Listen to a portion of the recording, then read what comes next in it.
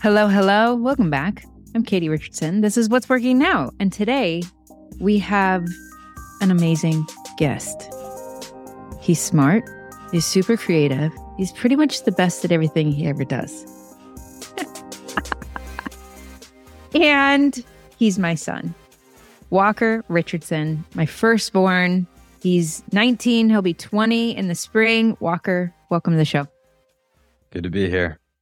Now, if you are a longtime listener, you might know this is not the first time that Walker's been on the show. So if you want to start at the beginning, go to episode 47. And that was when Walker was a senior in high school. And he shared kind of what his plans were and what he was going on to do. And today, he's doing some really awesome, cool, and incredible things. So, Walker, get everybody caught up. What have you been doing in the last 18 months? I went to college. I was studying computer science, but I pretty much just took generals, a couple computer science classes, but it was enough that I decided I wanted to try something else. So I spent a lot of time doing video professionally. Like I had some clients there I was working for. I was also doing remote editing, so other people would film and I just edit the clips. I enjoyed that. Let's talk about that a little bit. Like, how did you develop that ability to tell a compelling story in video? I just enjoyed doing it a lot for fun. And I did it enough for fun that eventually people thought I was good enough to do it for them. And then when I started doing it for other people, then it got more serious and I just watched videos and tutorials until I was proficient. Yeah. So you might not understand this, but I could see that skill set, that talent, that you had a creative eye from a really young age. And so one of the things as your mother I did was to make sure you had the tools that you needed. And that if you had those tools, that would then allow you to develop this skill set. So, I mean, you got an iPhone at a fairly young age. Yeah, I did. I think I was 12. And I know it was a little bit controversial at the time because that then meant that you had like endless access to the internet. But I wanted you to also have access to an amazing camera and then the software that came on a phone to start editing and creating videos. So you started creating and editing videos and telling a story for yourself, right? Yeah, just for fun. Yeah. And then because you had been doing this, and I saw that and how skilled you were, I was around a famous YouTuber who mentioned he was in need of a videographer who lived on the island. And I was like, oh, well, have you talked to Walker? He could at least fill in the gaps for you. And to your point, so you successfully filmed videos for Jerry Norton and word got out pretty quickly that, hey, Walker's great. Yeah, it didn't take long for other people started asking if I would do stuff for them too.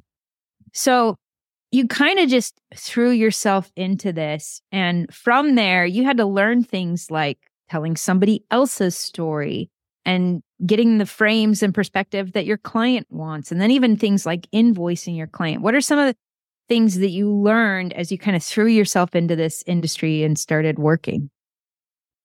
Honestly, I'd never used my email before. That was like the first time I'd ever used my email. I was just talking with like Jerry and his team about where to send video and invoice and that kind of thing. So that was kind of big because I just never used it for anything really. I think you've had like 5 different email addresses over the years because you always forgot your login and then you had to create another one. Yeah, or I just got a bunch of spam stuff. Yeah. So I just made a new one. Yeah. Okay. So you learned how to use your email. That's fantastic. What else did you learn as you threw yourself in? I kind of, it was a little bit, I mean, like humbling because I thought the way that I made videos was the best way. It was my favorite way, but it wasn't exactly what other people want. So I was able to incorporate maybe other people's opinions I was making. I mean, did you learn any tricks on how to clearly define and identify what the client wants? Just communicate and kind of just ask up front what they're thinking, what their vision is, and then communicate what I have, what I've premeditated, and then get there on that. usually it's always positive, and then we move forward together versus just guessing what we want.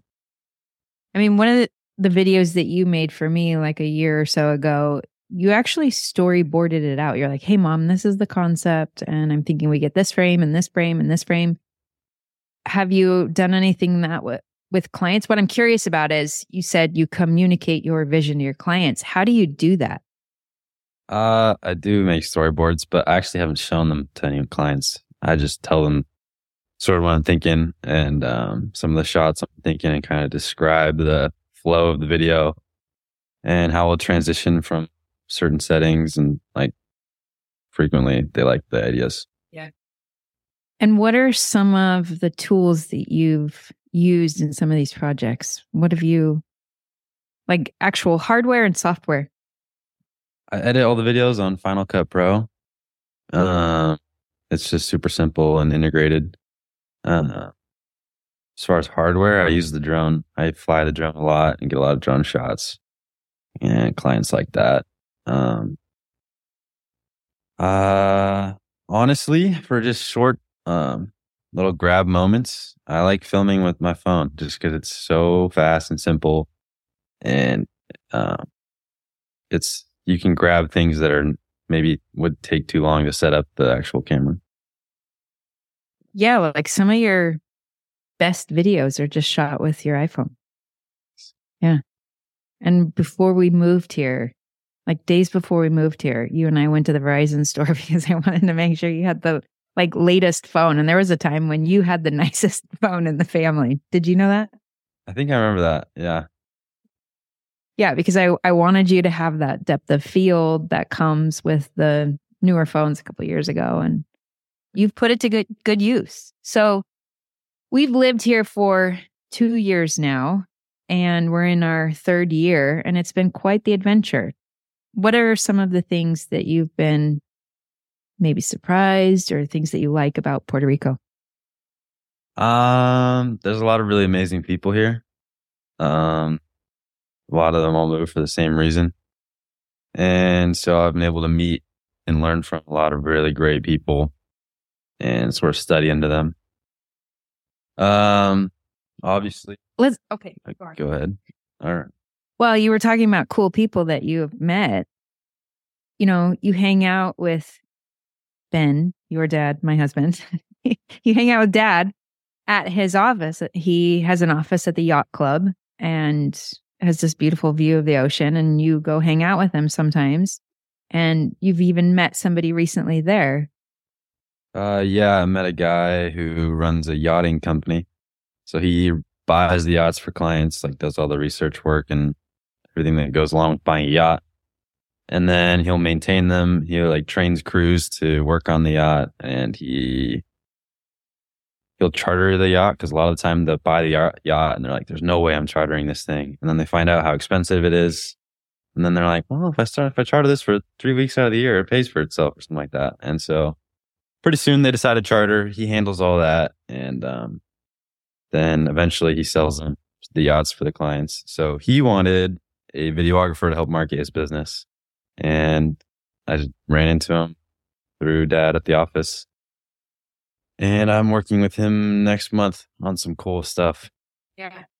There's a saying that proximity is power. And so you're just hanging out with your dad in his office, and next to you guys, probably just getting a glass of water or a cup of coffee, is this guy, and you guys get talking, and pretty quickly he's giving you some really cool projects to work on. There's also been other people who have heard of you and like chased you down and wanted to talk to you, and you said no to some of these people, which was really bold and brave to you. How do you decide who you're going to say yes to and who you're going to say no to? A big part of it is just certain videos are not enjoyable to make, and video editing is really, you're just sitting down and not moving for a long time. So if I hate the project I'm working on and it takes 6-7 hours, like it's not fun. So if I have the luxury of choosing between multiple people, I definitely like choosing one that are more fulfilling. I wonder where you got that. Like, seriously, when you said no to that famous TikToker. I was like, wow, I love that. That's so cool. You were like, Mom, it's just meaningless. I was like, well, I know that, but the fact that you at 19 were like, no, thanks. And then there's other influencers here that you know from the pickleball courts and the gym, and you're going to be doing work for them as well. Yeah, we're talking about some stuff that we're putting together. Yeah. So you went to a year of college. You haven't gone back. And I'm totally okay with that. What is kind of your plan? You'll be turning 20 in a couple months. What is your plan right now? Quick question for you. What would happen in your business and life if you could show up powerfully?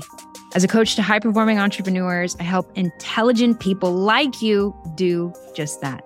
And if you want to be inspired by people who are getting more done in 90 days than most people do all year, I'm going to invite you to go check out my case studies. The website is now.katierichardsson.com/case study. And the cool thing is we've got so many case studies there. You can find an entrepreneur who's just like you. I've also got a link for you down in the show notes. Okay, back to the show. Right now, I've got a couple of video projects that take up quite a bit of time. So I think I'll end up building this video business to something that's somewhat substantial. And are you going to be also getting an education? Yeah, I'm doing the Not Normal education program with Ben, my dad. Yeah. And you've been reading some really fascinating books recently as part of that. Tell us some of the people that you've been learning about, the historical figures. I read one called Alexander the Great about Alexander the Great. And that book was super entertaining. It was written as a narrative, so it was like a story of his whole life. And yeah, it was really cool to learn about the battles and the manliness that he displayed, whether or not that was embellished. And right now I'm learning about Benjamin Franklin and how he shaped America and became the most famous American in the early 1700s. So there's a lot of cool lessons to learn from history, and I really enjoy it. Yeah. Can you give us an example, maybe something that you learned from a book, and then how maybe it changed the way you think, or even actions that you took in any of the books that you've read over the years? There's a lot of examples of that. Just in the Benjamin Franklin book I'm reading right now, he had his group called the Junco, I believe. I want to mispronounce it, but it was a group of people who were tradesmen in his town, which is Philadelphia. And he brought these people together, present them, I think, monthly with ideas that he'd come across, and like scientific ideas or political ideas or welfare projects that he wanted to develop, even at that point, I don't think he was really deeply involved in the politics, but he was just interested in the public well-being. So in this group, he would further his ambitions, and it helped him a lot.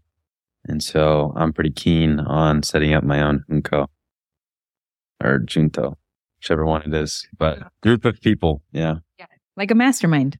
Pretty much. Yeah. Yeah.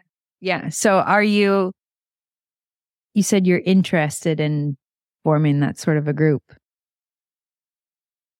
Are you actively doing something, or like someday you would like to? Kind of. I'm working on with the Not Normal thing. So when we develop the Not Normal network, that will be the group. And so I'm reaching out to people who I think would be good fits and kind of gauging their interests. And then it's ready, they'll be involved. Okay. That sounds super, super cool. You have grown up in what we call a not normal home, where both your parents are entrepreneurs. And so from a really young age, the Richardson perspective and kind of way of moving through the world was always a little different. And when you were really young, it was maybe a little bit frustrating because your life was different than other people's lives. What would you say now that you have matured, you've lived on your own, and you've kind of seen a greater perspective. What are some of the things that we do differently in our family? Uh, hmm, we traveled a lot. Like we went to Taiwan when I was in first grade. That was really formative of like how I saw myself. How so? Well, like whenever I'd introduce or like we'd play two truths little. One was always I went to Taiwan. And like that was just a big thought about myself is that I've traveled. And so that was cool. And like I had a more of a global perspective on a lot of things. Uh, that was very formative. Also I saw my parents as like business owners, even before it was big, I still was like, I thought that was really cool. And so I've kind of always thought just that by default that eventually I would have a business. And I don't think that's normal, but that's how I felt. Yeah. Super cool. One of the things that Truman talked about is that we don't have our phones out at dinner. Are there other things that maybe we just do differently in our home? Yes, we have a certain way of doing things. We certainly do, but it's just been the same for so long. And it's hard to pick out what's not considered normal. Yeah. I mean, we talked in episode 47 about your fitness journey, and you really had this transformative physical manifestation of making changes in your diet and physical fitness. What are some of the things that you're working on physically right now? I've had a lot of injuries, like a lot, and I don't know why, but like so right now I'm recovering from several, and that just means, you know, conquering the ego, lifting half of what I maybe could, not running as hard as maybe I could, and just taking it easy, which is really hard sometimes, but like taking it easy and then not ever breaking that. Like go one day going hard and then it like ruins weeks of progress. So yeah, I know what that's like. Injuries and then having to take it easy. It's hard, but it's teaching you some important lessons. As you are 19, almost 20, living in Puerto Rico, what are just kind of some of the fun hobbies that you like to do here? Numero uno is surfing. We love to surf. Me and Truman and sometimes Sterling, we go to the surf break that's like 20 minutes from here. And we surf it almost every morning at 5 a.m. when the swell's in. So this past week, that's been like 5 days in a row. And it's unbelievable amount of fun. It's cool because you get better every time you go. And sometimes you're just sitting out there in the ocean next to the cliffs with your brother while the sun's coming up the horizon. Birds are coming out and there's fish jumping, and it's just a magical thing way to start your day. What are some of your daily practices or daily habits that people might be curious to learn about? There's a couple things I try and do every day. One of which I read for at least an hour a day. I play the guitar for like half an hour a day, sometimes more because it's fun. I go to the gym for an hour a day. I have some things I'm studying, so I study each of those for an hour a day. One of which right now that's somewhat interesting, at least really interesting to me, is computer science and crypto in particular and coding. So I'm learning how to actually code certain things in crypto. Like I've made my own blockchain. I've written my own code for an NFT. And so tinkering with that stuff is a lot of fun. I really enjoy it. I spend an hour or two a day on that. And then video on top of all that. Yeah. And you're not in like formal university, and you're kind of creating your own education right now. How do you think about it so that you don't just meander and wander and have some structure? Certain things I'm just really interested in. And so there's not a lot of meandering because I like it. And so it's like, go, go, go, go, go. What can I do? Other things I set goals and, I try and get to that goal as fast as possible, and that's another one. And that keeps the pace moving. That keeps structure for the day and keeps me productive. I love it. Yeah. Walker, I feel like we're just getting started. We might need to have you on again sometime. This was awesome. It was great. One of the things that I love doing with you is going to Costco because it's a 30-minute drive and then we get to talk and I get to hear you share about Alexander the Great and Benjamin Franklin or Rich Dad, Poor Dad. And so it's really cool to sit down here and to get to record that kind of a conversation and to hear all of the incredible things that you're learning about. So thank you for being on the show. Of course, anytime. And for everybody who's listening, this is What's Working Now. Thanks for listening to the What's Working Now podcast. If you found today's episode to be interesting, be sure to share this with a friend. And if you are looking to level up your organization as a CEO, I'm going to invite you to join the Now newsletter. This is a weekly newsletter. I send it out on Fridays. I tell personal stories, talk about what it's like to build a significant business while raising a family, homeschooling kids. And I even share case studies, very timely, relevant situations where I go into detail how I am helping entrepreneurs navigate, lead, and build incredible organizations. You can get all of that behind the scenes information and more inside the Now newsletter. I've got a link to it right now in the show notes, and I will see you in the next episode.